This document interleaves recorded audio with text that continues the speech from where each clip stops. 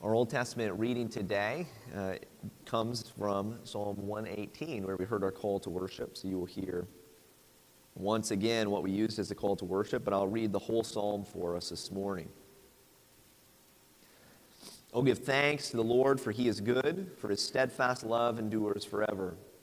Let Israel say, his steadfast love endures forever. Let the house of Aaron say, his steadfast love endures forever. Let those who fear the Lord say, his steadfast love endures forever. Out of my distress I called on the Lord. The Lord answered me and set me free. The Lord is on my side. I will not fear. What can man do to me? The Lord is on my side as my helper. I shall look in triumph on those who hate me. It is better to take refuge in the Lord than to trust in man. It is better to take refuge in the Lord than to trust in princes. All nations surrounded me. In the name of the Lord, I cut them off. They surrounded me on every side. In the name of the Lord, I cut them off. They surrounded me like bees. They went out like a fire among thorns. In the name of the Lord, I cut them off.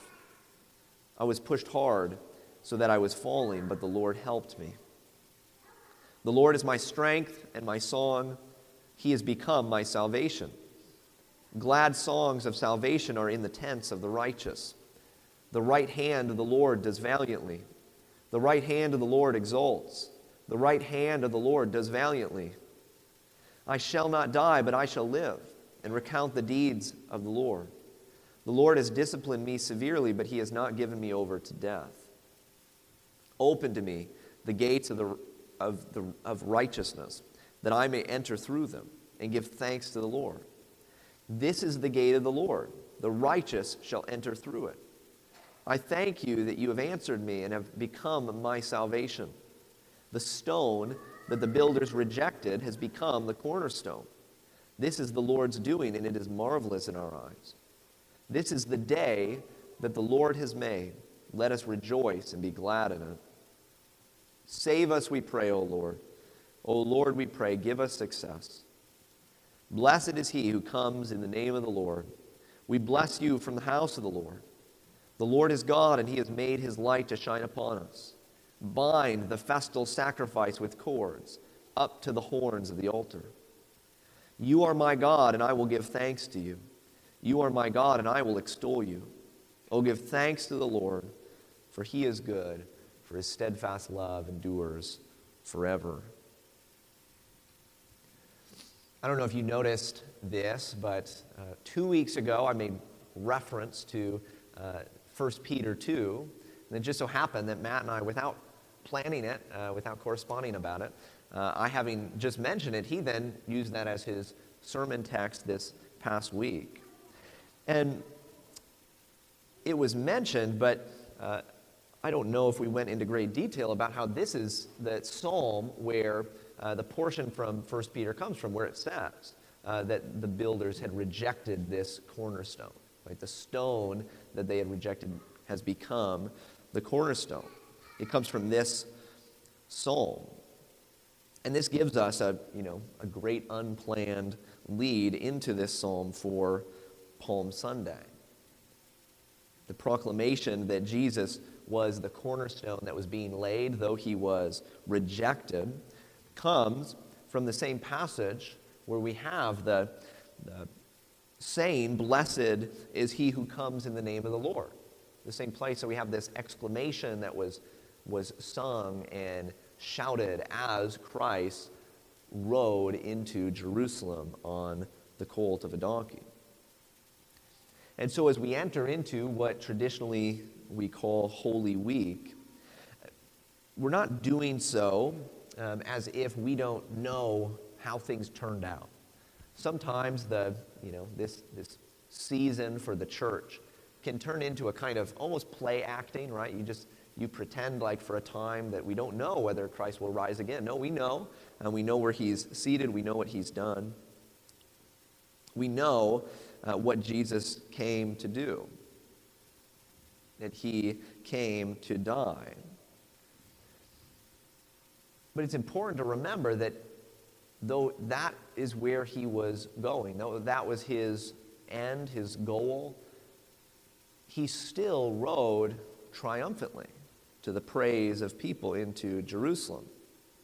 And there might seem sometimes a kind of dissonance between the joyful, triumphant spirit of the triumphal entry of Christ and then the more somber, reflective, and grief-stricken note of Good Friday. But there's no dissonance when we remember that this is exactly what Christ came to do. This is how he came to be triumphant. He came to give up his life. He came as a lamb among wolves. He came as a lamb led to the slaughter. And he laid down his life willingly and freely. It was not taken from him, but he laid it down. And so, as we enter into this week, we can join in and say, give thanks to the Lord, for he is good, for his steadfast love endures forever. And though we live in a world where you will have distress, you can still know with confidence that your God has answered your plight already in the sending of his Son to overcome the world. Right? You can say with the psalmist, the Lord is on my side as my helper. I shall look in triumph on those who hate me. There are those who hate you in this world. There are those who hate Christ, and because they hate Christ, they hate you. There are true enemies in this world, and yet he has already overcome them. He has already triumphed over them, and so then have you. The triumph of Jesus Christ is a reminder that it's better to take refuge in the Lord than in the powers of this world, in the authorities of this world, in worldly strength. The Lord will cut off your enemies as he cut off the enemies of Jesus Christ. And as this is a psalm of ascent, as there's this movement in the psalm, a movement up toward the sacrifice, right? A movement to go up to the temple. So we join in spiritually, in a sense, that movement, right? Saying, blessed is he who comes in the name of the Lord, the King who is worshipped from the Lord's house and who is also the sacrifice for our sins. He is the lamb that was bound and taken to the horns of the altar. He is your atonement. So blessed is he. Blessed is this one. It's in him that the Lord has shown his face upon you. It's through him that God smiles on you. So then, bind up the festal sacrifice of your praise. Bring your songs of sorrow and triumph, and bring them to Jesus Christ, whose name is lifted high in both. Once more, as this psalm begins and ends, oh, give thanks to the Lord, for he is good, for his steadfast love endures forever. What is the sign of God's love for us? Right? How has he shown us his love? It's in the sacrifice of his Son. It's in the death of Jesus Christ that he shows his love for us. While we were still sinners, he has shown his love for us in that Christ died for us. We're going to be having a Good Friday service here on Friday at 6:30. We will be participating in the Lord's Supper that night, and that's when we will partake of the Lord's Supper this month as a church. And so I'd encourage you this week, as we in a particular way think about the death of our Lord, his crucifixion and his resurrection, that you would meditate upon the love of God that he has poured out through the death of Christ, that you could come then to the table of the Lord with the confident proclamation of the death of Christ in your place.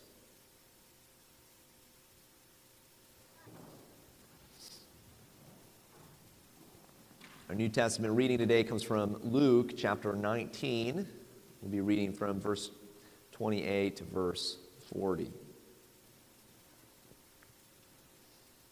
Hear this word of the Lord. When he had said these things, he went on ahead, going up to Jerusalem. When he drew near to Bethphage and Bethany at the mount that is called Olivet, he sent two of the disciples, saying, "Go into the village in front of you, where on entering you will find a colt tied, on which no one has ever yet sat. Untie it and bring it here. If anyone asks you, 'Why are you untying it?' you shall say this, 'The Lord has need of it.'" So those who were sent went away and found it just as he had told them. And as they were untying the colt, its owners said to them, "Why are you untying the colt?" And they said, "The Lord has need of it." And they brought it to Jesus, and throwing their cloaks on the colt, they set Jesus on it. And as he rode along, they spread their cloaks on the road. As he was drawing near, already on the way down the Mount of Olives, the whole multitude of his disciples began to rejoice and praise God with a loud voice for all the mighty works that they had seen, saying, "Blessed is the King who comes in the name of the Lord. Peace in heaven and glory in the highest."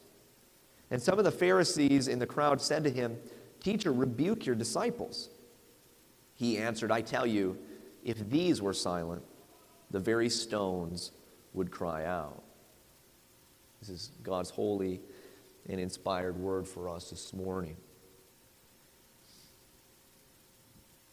The triumphal entry of Jesus Christ into Jerusalem really was triumphal. It really was triumphant. The fact that shortly afterward he would be crucified doesn't take away from that. Because, again, as we said before, this is what Jesus came to do. He was doing what he had set out to do from the beginning. The Son of Man came that he might give up his life as a ransom for many. This was what his life was always driving toward. And here, as he entered into the city, he did so as a rightful king. It was right for the disciples to cry out in praise and to declare him to be the one who came in the name of the Lord. And not only that, but as we stand on this side of that triumphal entry and on this side of his death and his resurrection, it's fitting that we should join in their praise. It's fitting that your life be given to the outpouring of thanksgiving and worship that was displayed by the disciples. It's right for you to throw down the cloak of your glory and your honor and to lay it all down that he might present himself to the world through you. This is then our goal for today, that we would dwell upon, meditate on, and learn more of what it would look like if our lives would be reoriented, in a sense, around the suffering and conquering King. Now, it's from the Mount of Olives that Jesus looks across to the city of Jerusalem, and he sends two of his disciples to go and find the colt of a donkey. The Mount of Olives, or Olivet, as it's called here, sat just east of the city. Jerusalem itself was a city on a mountain. It was set on a hill. And so here you have two mountains, so to speak, sitting next to each other. Jesus on one looking at the other, looking across especially at the temple, which was somewhat elevated. The first time that the Mount of Olives is ever mentioned in Scripture, at least by that name, is in 2 Samuel chapter 15. And it happens to be when David is fleeing from Jerusalem, and he ascends the Mount of Olives, fleeing from the rebellion of Absalom, his son, fleeing from the coup that Absalom was leading. And we're told that he looked down in grief at the city as he fled from it, from the Mount of Olives. And so here, too, we have a king, the Davidic king, looking down at this city, at what is rightfully his city. But he's not fleeing it. He's going to descend into it. I also can't help anytime I hear, or see in Scripture this contrast between two different mountains. I can't help but think of the people of Israel being told by Moses, by the Lord through Moses, that when they were to come into the promised land, they were supposed to stand on two different mountains, Mount Ebal and Mount Gerizim. And they were commanded to stand on either side. There's a valley in between them, and to speak out curses toward Mount Ebal and blessings toward Mount Gerizim. And Mount Gerizim was known for being more lush, more fertile. Mount Ebal was known for being more arid or dry. And so even just visibly, it would have been symbolically representing blessing and curse. And it was to represent what would happen for the people if they remained in covenant with the Lord, that they would be blessed, that they would receive blessing. But the curses were called out to represent what would happen to those who would reject God's covenant, walk away from his covenant. The curse of the covenant, of a broken covenant, would fall on them. Well, here Jesus stands on the Mount of Olives, a fertile mountain where the olive groves grew, and he looks over across the valley at a place where even what olive tree he finds, he's going to curse, and it's going to wither. A spiritually barren and dark place that's full of people trying to find a way to kill him. So the king will enter triumphantly into a cursed city, a city that he was to conquer, but only by first taking up their curse upon himself. So then why does he send disciples to go and find the colt of a donkey? Maybe you've just taken that for granted. It's just part of, the story of Holy Week. We're just used to it. So maybe you haven't thought about it a lot, but there's a lot of intention in this act. There are at least 3 different stories that I can think of from the Old Testament that I think will help illustrate what exactly is being said and being made known by this act. I think it'll help us. And I'm not even including the prophecy from the prophet Zechariah about the Messiah entering in on the colt of a donkey. That's important. It does fulfill prophecy, but this is also a symbolic act that carries with it a lot more meaning that's been developed throughout Scripture. The first connection that can be made is when we see 2 men sent off to look for this donkey, or the colt of a donkey. Israel's first king engages in something very similar. Saul, the son of Kish, was sent by his father and one other man, or with one other man, with a servant, to go and find lost donkeys. And it's while he's looking for those donkeys that he is anointed as Israel's first king.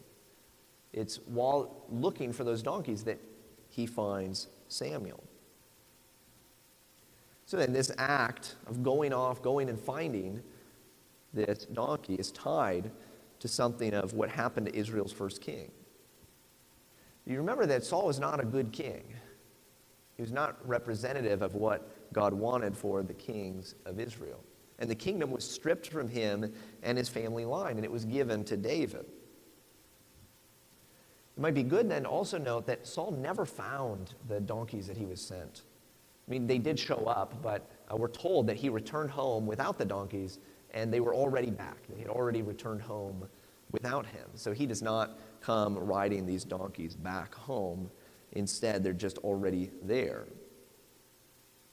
There's a contrast then. Jesus already knows where the colt is to be found. He knows where to look for it. He tells his disciples where to go. And he tells those that are going to look that they will find it and how to bring it back. The second story I want to mention is from the life of Solomon. This then is in the line of David. If you remember, while David was passing away, there was a bit of conflict about who was going to be king. Solomon was to be the next king, but there was going to be some upheaval in the kingdom. There was going to be fighting over the throne.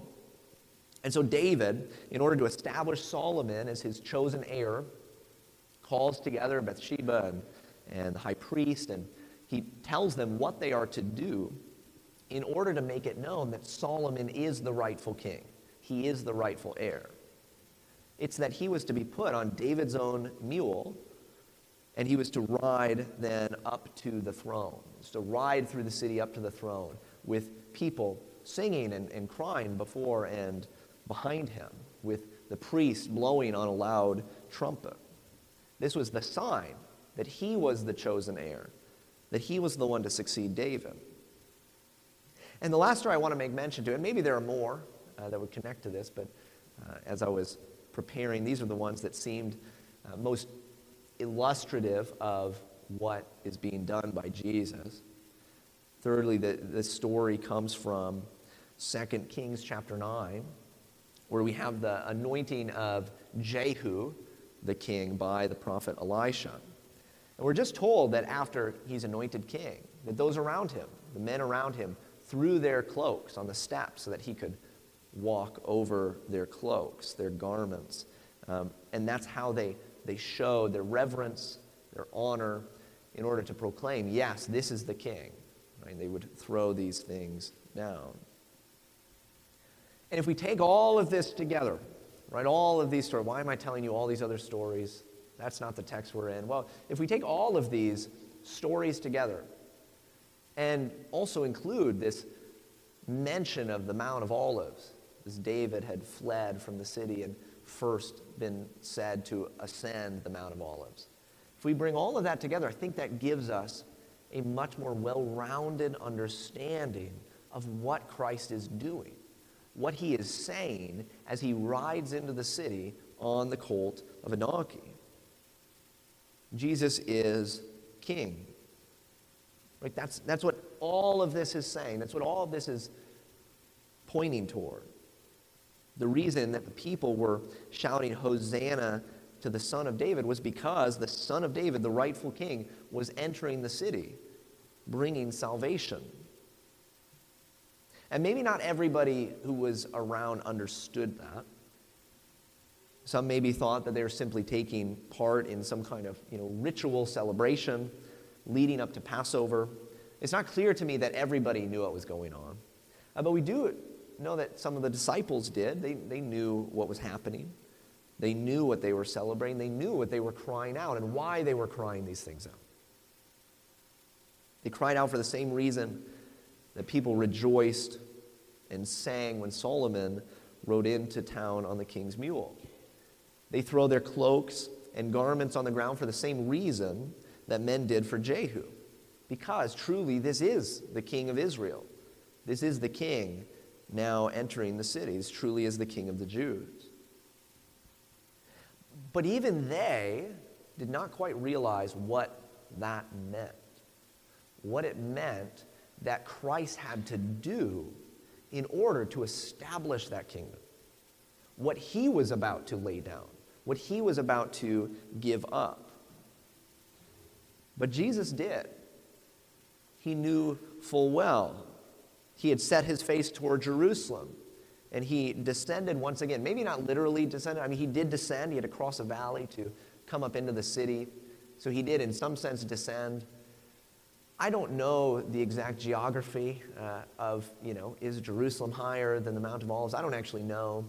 When he goes to the temple, which is directly after this triumphal entry, is the temple higher than where he was standing? I don't really know the exact details. But what we can say is that spiritually speaking, he was descending into Jerusalem. Just as he descended from heaven to earth in his incarnation, so now he descends from the Mount of Olives and moves toward this place of curse, the place where he will lay down his life. But for his disciples, this did mean salvation. For you, this meant salvation. That's why he went down, why he descended, why he mounted the colt. This was the king who came in the name of the Lord, who all blessing belongs to, whose salvation belongs to, because he would take it up. He is the one that brings peace. He is the one that will be glorified. So some of the disciples had some idea of what was going to happen, but they're not the only ones. The Pharisees also knew what was going on. The Pharisees knew what Jesus was saying by riding on this colt. They understood what it represented. And so they say, verse 39, and some of the Pharisees in the crowd said to him, "Teacher, rebuke your disciples." He answered, "I tell you, if these were silent, the very stones would cry out." The Pharisees get the symbolism. They understand. They understand what the disciples are saying. And they understand that this was no mere reenactment of what had happened in the past. They had already determined to kill Jesus. They were just looking for the right way to do it. And to them, this was blasphemous. Right? They would think, this isn't our king. Later, they would say, we have no king but Caesar. They wanted to be the ones with power, even if that meant having power that was subsidiary to some other earthly power, like the power of Rome. They wanted control over the people. They wanted glory and honor for themselves. They wanted public praise and reverence and financial benefit of this position that they held. And as they watch, in total contrast to that, what did the disciples of Jesus do? They take off their coats, their outer garments, and they lay them down so that not even Jesus can walk over them, but so that an animal that Jesus is riding can walk over them. And Jesus isn't even directly on that colt. He's riding on some of their cloaks on top of that colt. He is so far set aside. He is so far given a place of honor and dignity. So here their coats, their outer garments, are being trampled in the mud. And they're singing, and they're dancing, and they're rejoicing and praising. They're humiliating themselves, aren't they? This is reminiscent of another story. I'm going to keep going back because this helps us to understand what's going on. But this reminds us of when David brought the Ark of the Covenant into Jerusalem for the first time. And he stripped down to no more than a loincloth. The text says naked, which probably meant just a loincloth, right? He took all of his outer garments off. And he goes in front of the tabernacle, the presence of God as it enters the city. And he's dancing, and he's singing, and he's celebrating. The king doing this. And if you remember, his wife, the daughter of Saul, Michal, watches this. And then she chides him for it. Right? How could a king humiliate himself like this? How could a king throw down his honor and glory and dignity like that? And David says, he's just going to keep on doing it. That's a paraphrase. But of course he's going to keep doing this. Of course he's going to keep praising God in this way. Well, the Pharisees are, in essence, standing in that same position. Right? As Christ is riding into the city, the proper response is exactly what the disciples are doing. But they stand over them and judge. They're standing in this position of Michal. Right? How backwards and humiliating that they would do these things, they say. Right? How dishonorable that these people would give honor to this Nazarene. And maybe secretly thinking, and not to us. If this were happening to them, you have to believe they would have received it. But they can't stand that another gets it. They were God's chosen leaders. They were the men of renown, the men of the establishment. They were the ones that knew what God wanted for everyone else. They were favored by the Roman officials. And yet, these know-nothing, poor, uneducated fishermen were singing praise to Jesus. They were laying down their garments for a carpenter's son, for the animal that the carpenter's son was riding on. And sometimes we don't get all of what's going on because, we tend to be a little bit Gnostic, especially when it comes to clothing. Right? We don't think that clothing really, matters. It's just personal choice, right? That's what we think. There's no meaning inherent in how we dress. But that's not how the Scripture speaks. There is meaning. For instance, we're not totally Gnostic about this, because if I came up today, as we were jokingly saying yesterday while we were moving things, and I'm in a ratty sweatshirt and torn up, dirty blue jeans, if I came up here to preach dressed like that, you would all think, what's going on, right? You'd think there's something wrong with this picture, right? Because we know that how you dress means something. It carries some meaning and some weight of some kind. And that's what these people believed. That's what they knew. That their outer garments represented something of their dignity and their honor and their glory, their position in the world, their influence, their power, their wealth. And the disciples are throwing this down. They're laying it all down in the mud so that Jesus can present himself to Jerusalem riding over top of them. They're casting it all down. So the Pharisees tell Jesus to rebuke them. They speak to the king that way, right? You see how they feel about Jesus, that they can go to him and order him around and tell him that he should be rebuking his disciples. They command him. But what these Pharisees don't recognize is what we've said, that the disciples are doing the exact right thing in this moment. There is not a more fitting way to act as Jesus is entering into Jerusalem than to triumphantly and joyfully thank God and sing praises to God and lay down the honor and dignity that they have in front of him. It's exactly right.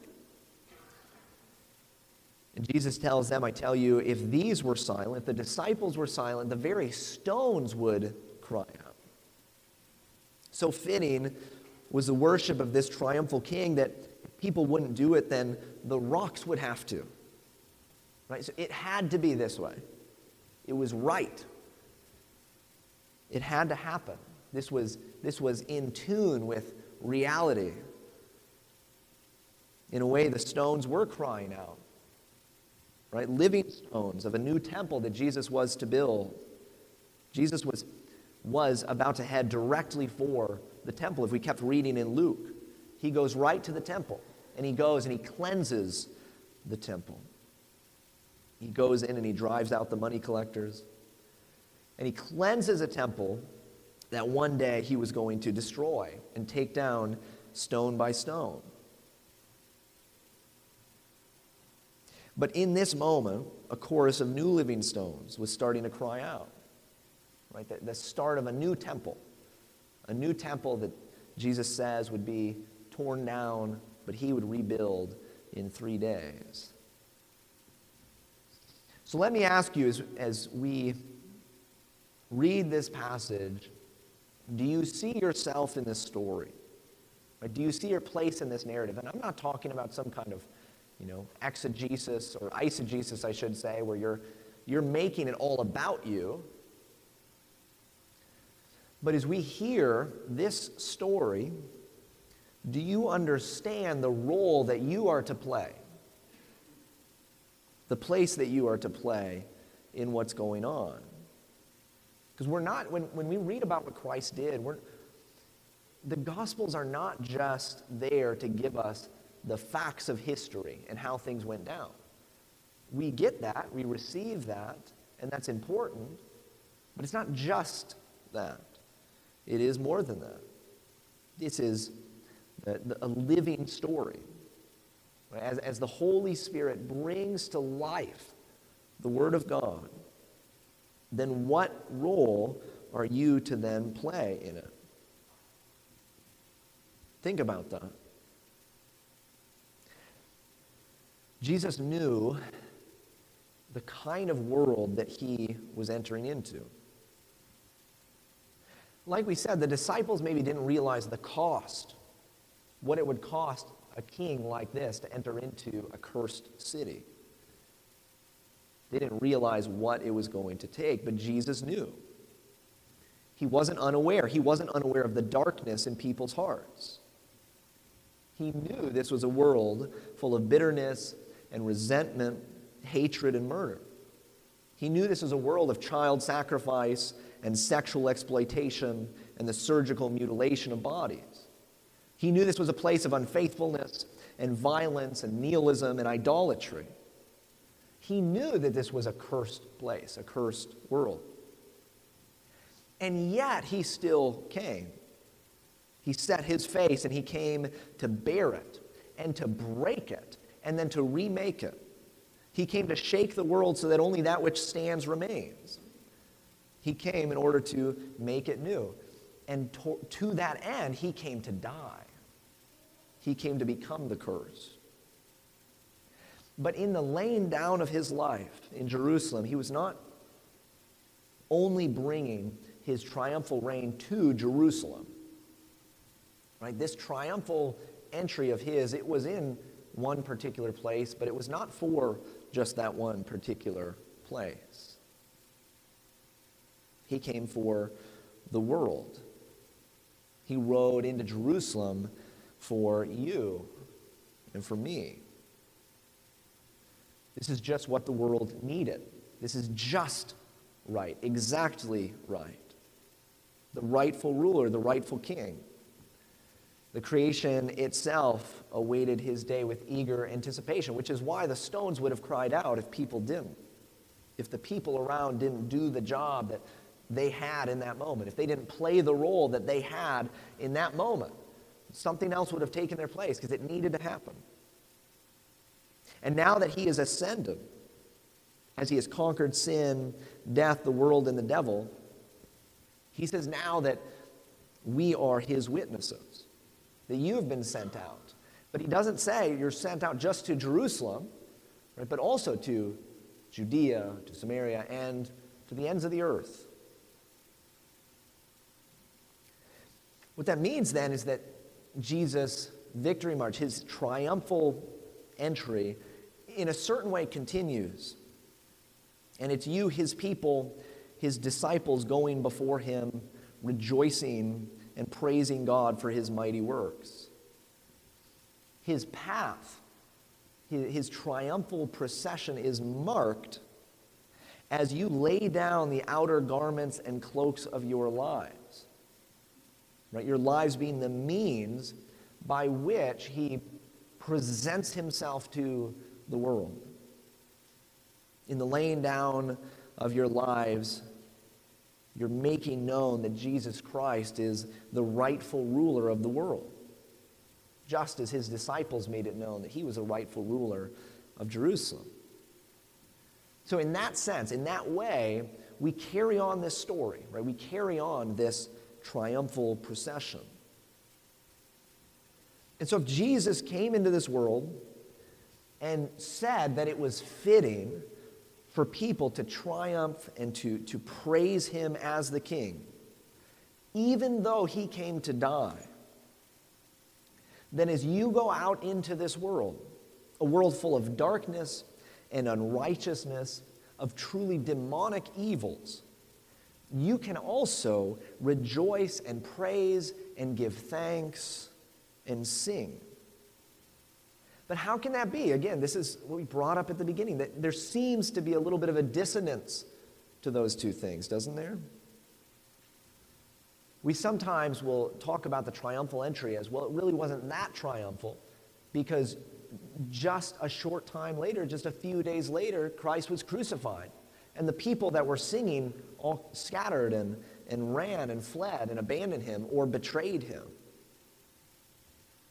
But Jesus still says, knowing that that's what's coming, he still says that if those people were silent, the stones would cry out. he still says that praise and singing is so right that it has to happen, even if they won't take part in it. Knowing of the death and suffering and the pain that was coming, yet it was still right for God's people to rejoice. Because, again, this was always his plan. God has sent us out into the world so that he might bring his gospel to those who are far off, so that he might bring his praise to the ends of the earth, and so that he might bring that reality, right? His intent in riding into Jerusalem, leading up to his death and his resurrection, that he might bring that to the whole of the world. And as we do that, we're told that we will face what he faced. Right? We will experience the same thing that he experienced. The world will hate us as it hated him. But what can the world do to us? What the world can do to us should not keep us from rejoicing, from triumphing in our Lord. What can the world do to us? Well, they will slander us. Maybe they will mock us. And then we will rejoice all the more, as Jesus told us to do. They will cut us out of economies, give us no straw while still demanding bricks. And what can we do? We'll heed the words of Scripture, right? We'll work hard, quietly, building and caring for one another, bearing one another's burdens. They will hate us as they hated him. And what will we do? We will love them. We will bless them as they curse us. We will live lives of covenantal faithfulness, raising families, building businesses, passing laws, and working to create the kind of world that brings blessing to our neighbors. In whatever sphere God has given us influence and authority. We will pray for them, and so heap burning coals on their heads. And when they persecute us and slap one cheek, we will give them the other. When they ask for our coat, we will give them another one. When they ask for our coat and we give them another one, we can do so because we know we've already given it all up, throwing it down at the feet of Christ. When they throw us in prisons, we will sing hymns of triumphant joy. And what if they kill us like they killed him? Well, we are already dead. We have died, and our lives are hidden with Christ in God. And even though we die, yet we know that we will live again. And through this body of death, as we lay our lives down in any way and in every way that Christ calls us to, that through this body of death, the resurrection of Jesus Christ and the life of Jesus Christ is made known to the world, is presented to the world. It's shown forth to those in darkness. So as we do all of this, as our lives are made a living sacrifice that is wholly pleasing to God, we are preparing the path for our King. We're preparing the way for him to ride along and to reign in this world. That's the place that we hold in the story. That's the part of the story that we are to take part in. Brothers and sisters, into the dark void of this world, Jesus Christ, the fullness who fills all in all, entered in triumphantly. So we join then with the other disciples in his day, saying, "Blessed is he who comes in the name of the Lord." Right? Hosanna, Lord, save your people. Peace in heaven, glory to God in the highest. Would you pray with me?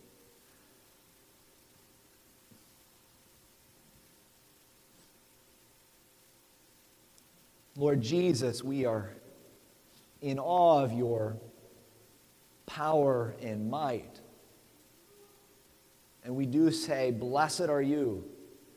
Right? Blessed are you who came in the name of the Lord, that you would save us, that you would establish your kingdom, and that you would bring us into it, make us a part of it.